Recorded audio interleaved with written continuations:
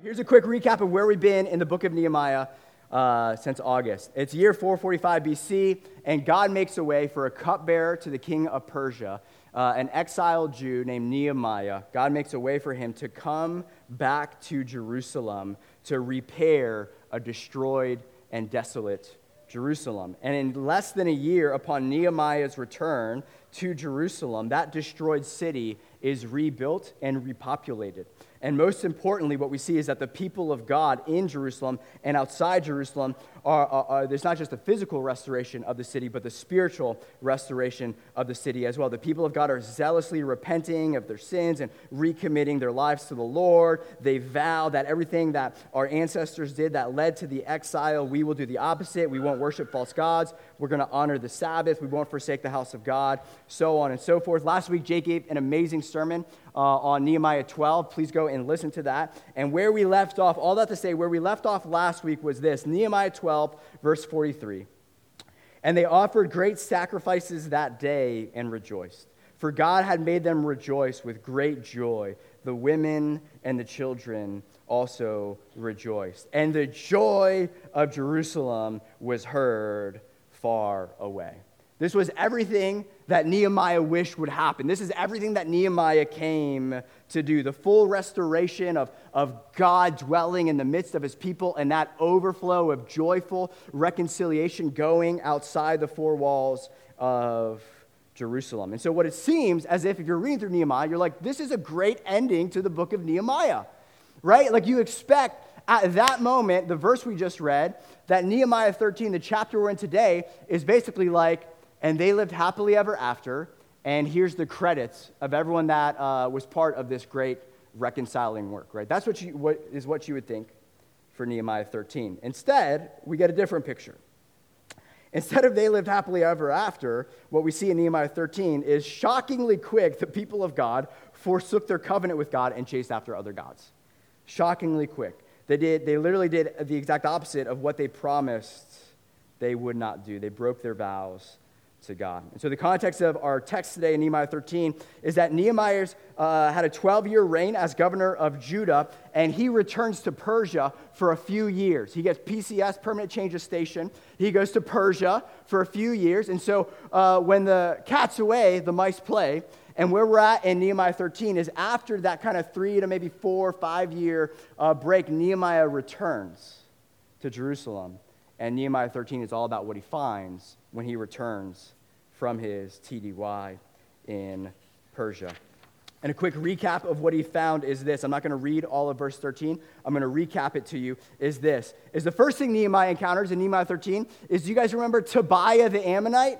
The governor Ammon, one of the three stooges, right, who was actively opposing the work of God, rebuilding the city of Jerusalem, threatening Nehemiah and God's people with violence, like, I will kill you if you rebuild this wall. That Tobiah, when Nehemiah returns, that Tobiah is living in the house of God. He's living in the temple. He's got an Airbnb in the temple. Like the priest done cleared out some sacred objects in one of the storehouses so that sacrilegious Tobiah could come and move into the house of God. So not off to a good start. Okay, bad start. Tobiah's there. Nehemiah kicks him out, moves out all of it. It moves out his futon and his flat screen and his Xbox and says, you can't live in God's house. Okay?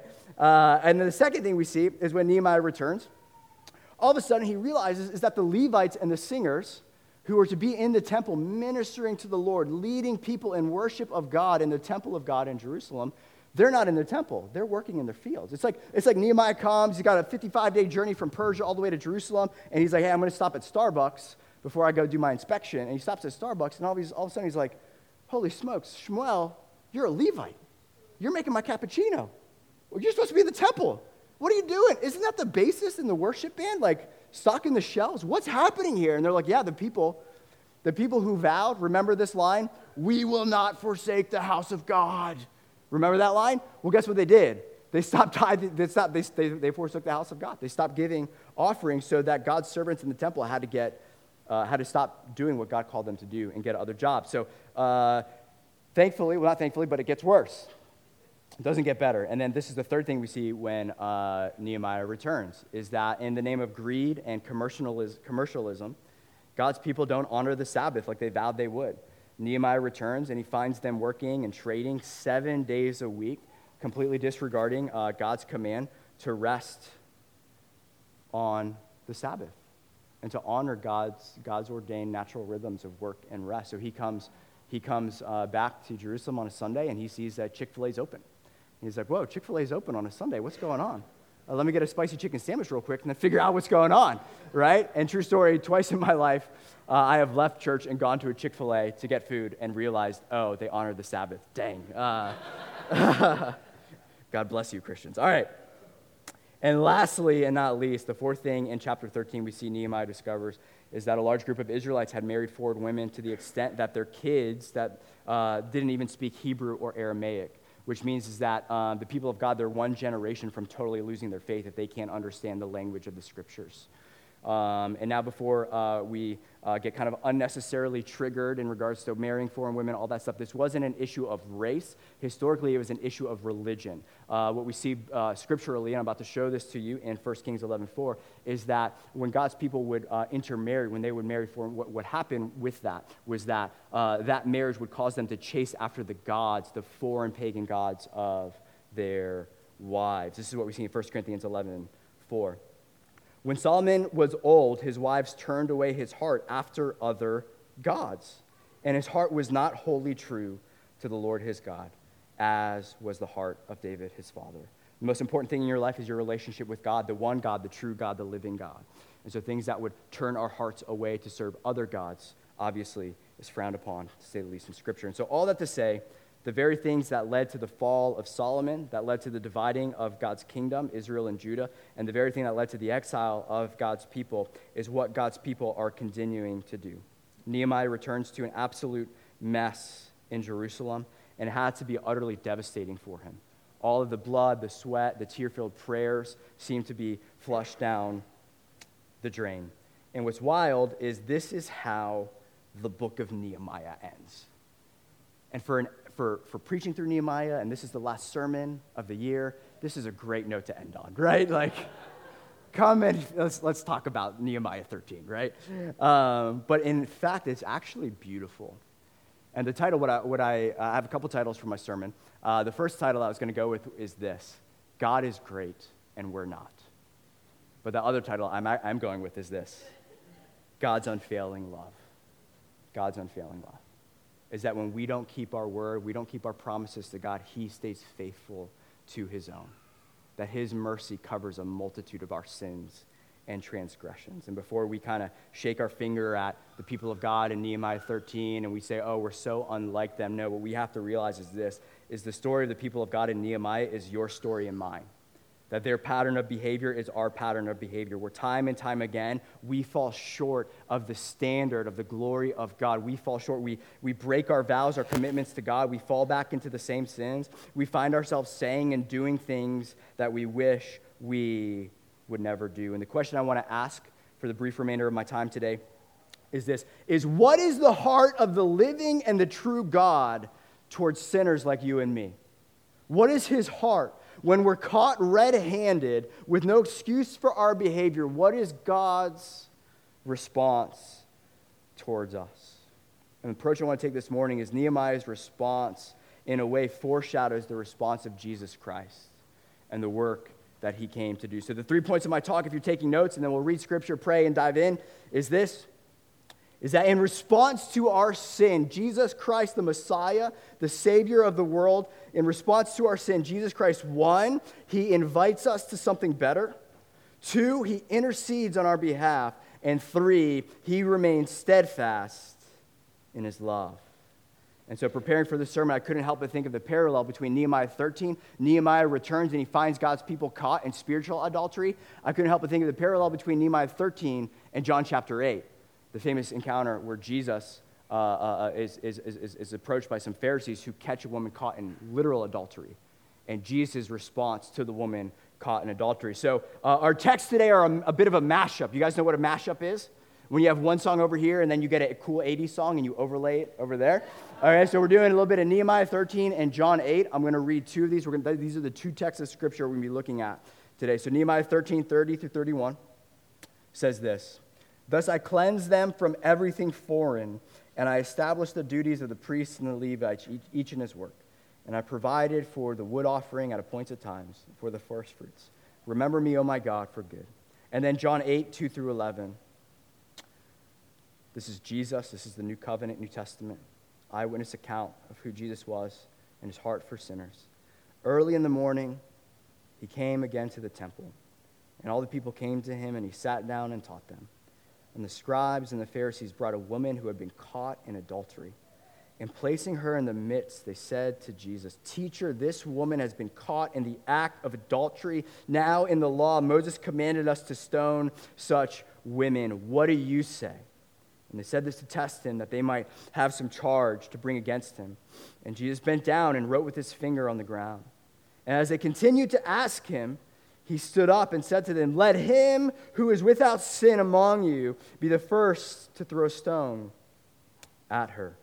And once more Jesus bent down and wrote on the ground. But when they heard it, they went away one by one, beginning with the older ones. And Jesus was left alone with the woman standing before him. And Jesus stood up and said to her, "Woman, where are they? Has no one condemned you?" And she said, "No one, Lord." And Jesus said, "Neither do I condemn you. Go, and from now on, sin no more." Let's pray. Heavenly Father, we come before you so grateful that you're a God of steadfast love. We thank you, Jesus, that you came to seek and chase after sinners like ourselves. We thank you, Lord, that it was while we were sinners, Jesus, that you went to the cross to die for us, that at our worst, you gave us your best, Lord Jesus. And so I ask, Holy Spirit, that you would come right now and you would minister that love to our hearts, God. You would wash away all the lies we believe about who God is. I pray right now, Holy Spirit, through the preaching of your word, you'd wash away the lies about your heart towards us, your heart towards sinners. And would you remind us at the close of this year, around Christmas, of the deep, eternal well of love and compassion and grace and kindness that you want to continually lavish upon us, Lord God. So come, Holy Spirit, have your way. Would it be your will that would be done? Would you speak through me, Lord God? Would you anoint me for this time, God? I'm a man in need of help. Would you help me this morning to preach what is true and what is good? Would it be your words, your heart that is received? Would you increase, Lord? Would you be magnified? Would I decrease and be forgotten? And so come, Lord Jesus, have your way. Reveal the depths of your love for us this morning. And pray this in your name. Amen. All right, point number one. In response to our sin, Jesus continually invites us to something better. What we see in Nehemiah 13 is that in response to the four big transgressions that were named, Nehemiah boldly confronts the people's sins. And he exhorts them to repentance, to turn from their sin and turn back to God. And it seems harsh, it can seem condemning, but instead we see Jesus do the same thing to the woman caught in adultery in John 8. Notice, Jesus doesn't say to the woman caught in adultery, "Does anyone condemn you? Neither do I condemn you. Go and continue to live an adulterous life. Go and continue to live in this lifestyle, that which will bring ruin to you and to those around you." That's not a loving thing to do if you know that someone is walking on a path that leads to destruction in their life. That's not loving. What we see instead is Jesus says, "I do not condemn you. No one has condemned you. I don't condemn you." But now Jesus invites this woman to something far better. And he says, "Go and leave your life of sin." He invites her to something better. That's not condemning. That's not closed-minded. That's actually the greatest act of love, that Jesus actually now gives you the power. When he forgives you of your sins and fills you with the Holy Spirit, he actually gives you the power to live a new life filled with joy, filled with hope, filled with love that you didn't have before you gave your life to Jesus. So I was in Denver in October at a pastoral conference. And anyone been to downtown Denver, you know there's some hipster districts there, and it's kind of hard to figure out where the sidewalk begins and the street begins. And me and our pastoral intern, Jake, were walking in the street, okay? There were no signs about cars. I didn't see any cars. I thought it was a closed-off section to just kind of waltz about or whatever. And then all of a sudden, Jake yells at me, grabs me, and thrusts me from where I'm at, and he brings me somewhere else. And initially, I'm kind of like, "Yo, I'm a grown man. Get your hands off me." I wanted to walk there. That was a cool spot. I was cool with it. Why did you do that? And then immediately, I don't know how Denver has the most quiet buses on the planet Earth. They're electric, yeah. This thing was, this thing could sneak up on us right now. This thing was so, all of a sudden I see this massive bus that was not slowing down because it was some robot that was driving it. Comes by me, and I realized that what looked like an act of hatred, what looked like an act of closed-mindedness, was actually a great act of love, right? If my brother Jake didn't care about me, like, dude, this is awesome, he'd pull out his phone and he said, watch this. I'm like, why are you filming me? Just like, boom, right? No, he's, I love you. And this is the gospel. Jesus sees that train coming, our sins that bring separation, and not only does Jesus thrust us out of the way, he takes the hit for us on the cross. He pays the penalty for our sins. That bus that's coming, which is our penalty, sin incurs death, eternal separation from God, Jesus absorbed that on the cross so that in him we could have everlasting life. And so he invites us continually to something better. This is what 2 Peter 3:9 says about the heart of God towards sinners. This is God's heart towards us. The Lord is not slow to fulfill his promise, as some count slowness, but is patient towards you, not wishing that any should perish, but that all should reach repentance. And it's critically important for us to understand the difference between condemnation and conviction. See, condemnation is a death sentence you just speak over someone. See, the religious folk in John 8, they just spoke a death sentence over this adulterer. She's an adulterer. She deserves death. Let's pick up stones and let's stone her. That's condemnation. Conviction is an invitation out of death into everlasting life. There's an eternity difference between condemnation and conviction. Conviction of God by the Holy Spirit is one of the most beautiful things he can give us. It's the Lord yelling at us, saying, there's a bus coming you can't see, but I can see it. Repent. Come to me for fresh forgiveness so that you can be taken out of death and into the life. I don't want you to die. Leave your life of sin and follow me. And this is the heart of Jesus. This is the grace we celebrate. This is the gift of God we celebrate on Christmas, is that when we are caught red-handed as sinners, which we all are, all of us have fallen short of the glory of God. Jesus continually calls us out of death and into life. He calls us out of bondage and into freedom. He calls us out of darkness and into life, and he calls us out of misery and into eternal joy. To the extent, his heart is so for you, to the extent that he would lay down his life for you on the cross so that you could come to experience life in him forever. So my question before we move on to my second point is this, is right now, what is Jesus inviting you to turn from today? What is he, maybe right now as I've been talking, you felt the presence of God. I pray, man, my life has been so changed by God. In October 2019, the Holy Spirit came upon me powerfully. The Lord came upon me powerfully and in supernatural ways for 4 days, radically changed my life. And I believe in faith right now that the Holy Spirit is going to speak to people right now. You're beginning to feel his presence, and he's going to begin to call you to his heart, call you back home. It's all real. It's all real. And my hope and prayer this morning is that the Holy Spirit would come and God would give you eyes to see God rightly and wash away all the hurts maybe you've had from the church in the past, and to see that God is a God of great love and of great mercy and of great compassion and of great kindness. What is he inviting you to turn from today? And will you turn and receive the free gift of grace that he has for you? That's God's heart for the adulterer. That's God's heart for us when we sin, is he doesn't condemn us and just speak a death sentence over us. No, he dies in our place so that he can invite us from death into everlasting life. Secondly, Jesus, in response to our sin, not only does he always invite us to a fresh start, and the Christian life is a journey of a million fresh starts that Jesus gives us, but Jesus, in response to our sin, secondly, he continually intercedes on our behalf. 3 times in Nehemiah 13, we see Nehemiah pray. In response to the people's sins, 3 times Nehemiah prays this prayer: remember me, God, for my good. Remember me, God, for my good. He cries out to God for grace and mercy. And in a similar way, what God's word makes clear is that as a response, in response to our sins, the reigning and ruling and resurrected Jesus continually intercedes and speaks on our behalf.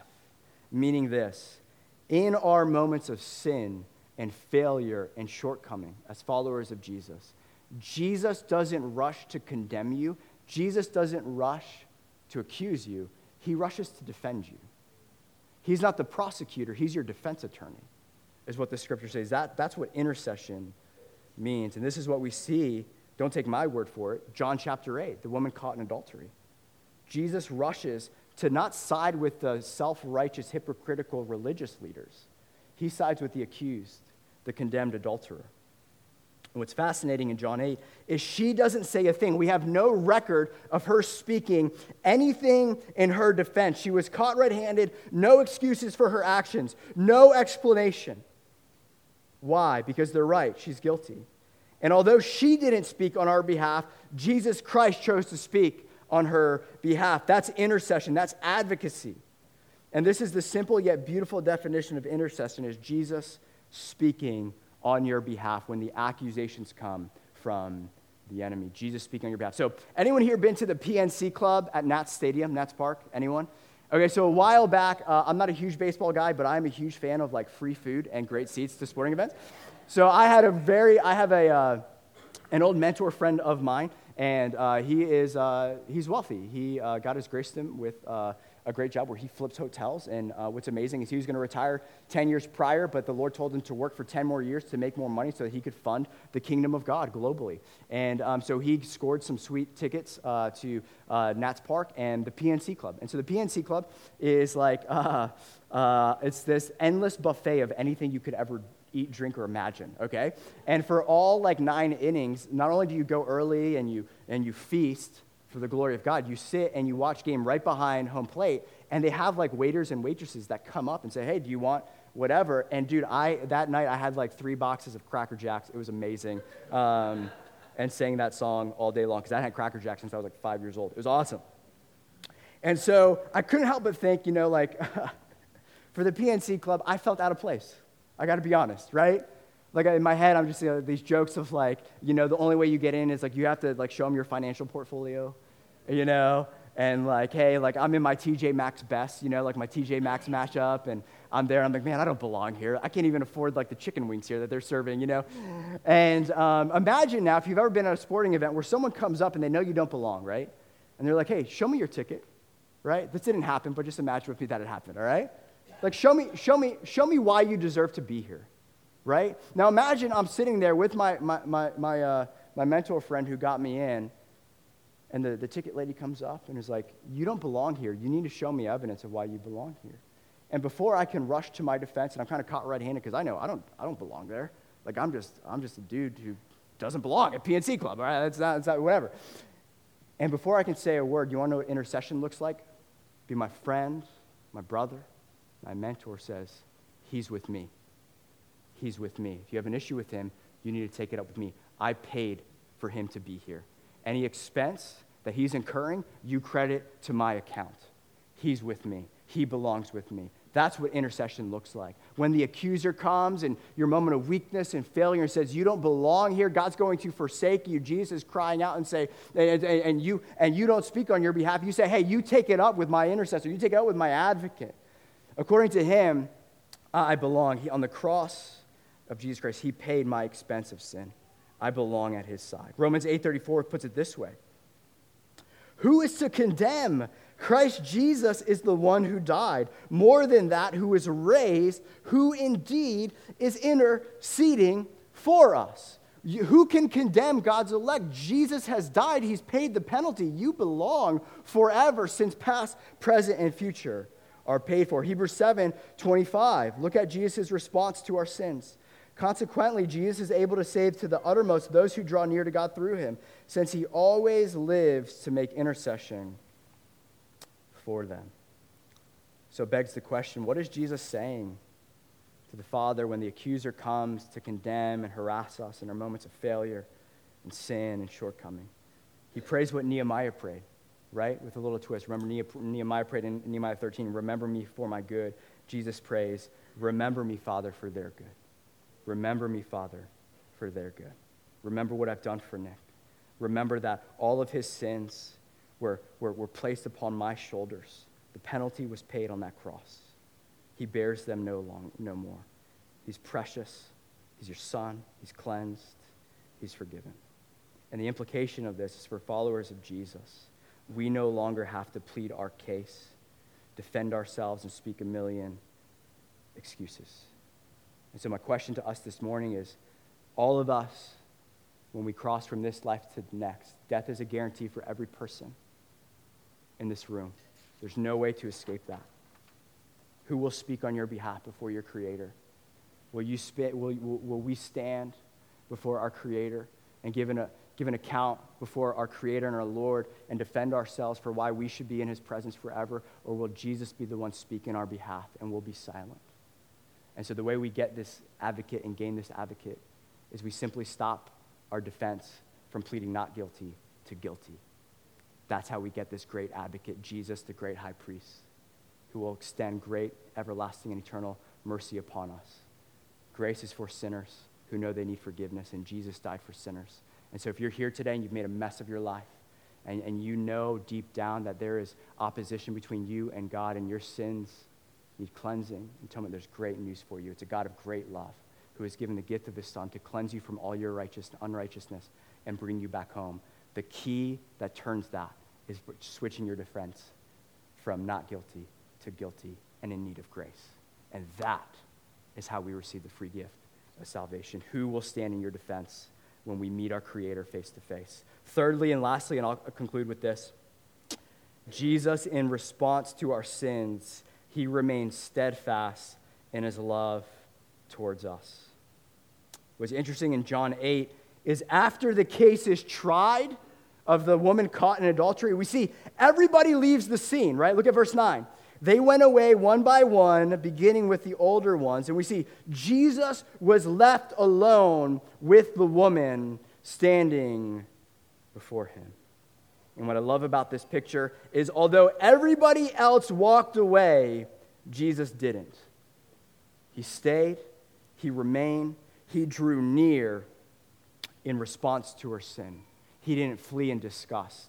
He drew near in response to our sin. And often our thinking is very religious in its mindset. And we have to understand that we were created for a relationship, not just for dutiful religion, but passionate, joy-filled relationship with the living God.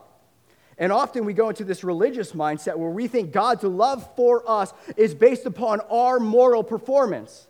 And so we think this, okay, I'm hitting my quarterly religious stats really well this year. This quarter, man, I'm just hitting out of the park. I'm doing all my good deeds, all these things. And so the great CEO of heaven has to give me a promotion. I'm going to get a promotion. I'm going to get a blessing. I'm hitting all my quarterly stats. And, what happens when you don't hit those stats? What happens when you're in a season where it's really, really tough? Oh, when you have that mindset, it's, okay, well, God's going to fire me. I'm fired, right?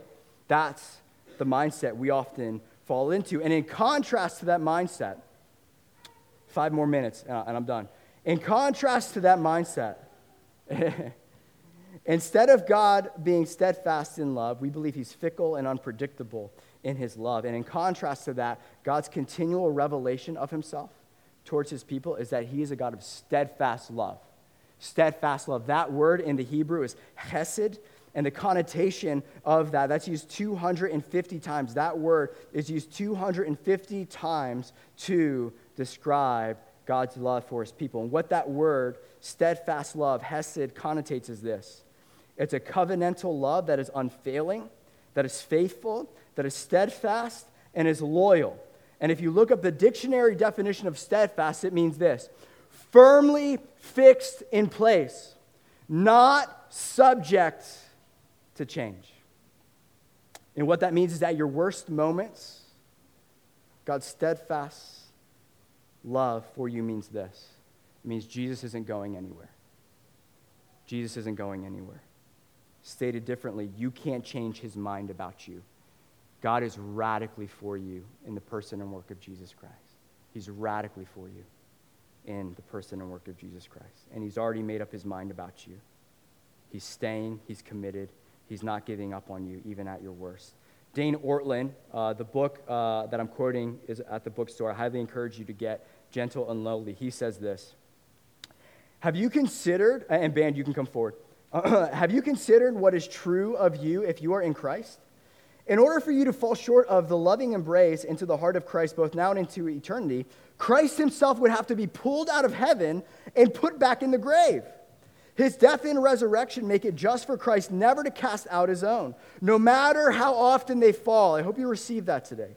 But animating this work of Christ is the heart of Christ. He cannot bear to part with his own, even when they most deserve to be forsaken. But I, raise your objections. None can threaten these invincible words of Jesus. Whoever comes to me, I will never cast out. For those united to him, the heart of Jesus is not a rental. It is your new permanent residence. You are not a tenant, you are a child. His heart is not a ticking time bomb. His heart is the green pastures and still waters of endless reassurance of his presence and his comfort, whatever our present spiritual accomplishments. It is who he is. And so you might be asking this morning, well, how can we be sure of God's love for us, that when we sin and when we fall short again, that he won't leave us and forsake us? Our confidence rests in this, Romans 5:8. The God of the universe shows his love for humanity in this, that while we were sinners, Jesus Christ died for us. Meaning this, Jesus, knowing full well the extent of all your sins, your biggest regrets, your biggest moral failures, past, present, and future, he still willingly chose to go to the cross, to pay the penalty for your sins and clear your debt of sin so that you can be restored to eternal fellowship with God. And as the whip was cracking on Jesus' back, and the crown of thorns was thrust in his skull, and the nails were driven into his hands and his feet, he was enduring this for you, not when you were at your best, but when you were at your worst. Because it was while we were sinners that Christ went to the cross for us. And it was in his power to leave that pain, that agony at any moment. He did not have to remain on that cross. He did not have to endure that. Jesus said, no one takes my life from me. I willingly lay it down. And yet, in the greatest act of love in history, Jesus stayed. He stayed on that cross. And he stayed on that cross for you. That's what steadfast love looks like. Jesus not fleeing in disgust for your sins. Jesus staying on the cross to absorb the wrath of God for your sins. And my hope for us this morning is that you would leave and close the new year, 2022, close this year out with this in mind. If Jesus Christ 2,000 years ago on that old rugged cross, if Jesus Christ, Transit family, received this, if he stayed for you then on that cross, will he not stay for you now? Will he not remain with you now? Let's pray.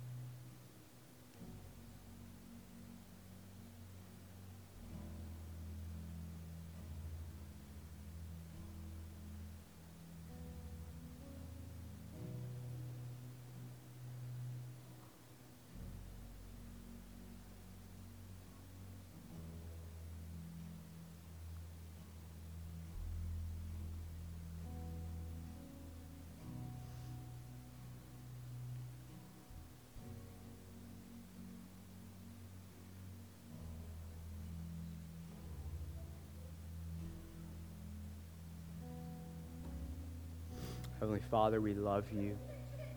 We thank you, God, that you're a God whose mercies are new every morning. We thank you, God, you didn't come to condemn us and just speak a death sentence over us. No, you spoke a death sentence over your Son so that we could have eternal life in him. We thank you, God, that you're a God who's steadfast in his love. You don't want anyone to perish. You want all to come to everlasting life. and to be healed and be saved, to experience your love forever. And we don't deserve it, God. We don't deserve it.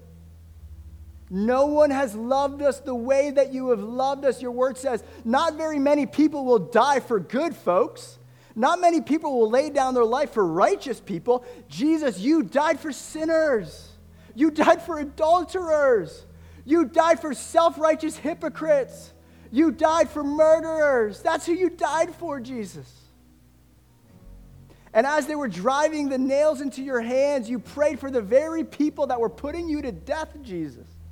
And you interceded on their behalf, and you said, Father, forgive them, those who are killing me. They know not what they're doing. That's your heart. That's the true God. That's the living God. That's your kindness, your grace. That's your steadfast love. And so we thank you, Jesus, that you came to bring life and life abundantly for all eternity. And we respond with praise and thanksgiving today, Lord God. I pray, Holy Spirit, you'd come and you'd melt our hearts of stone.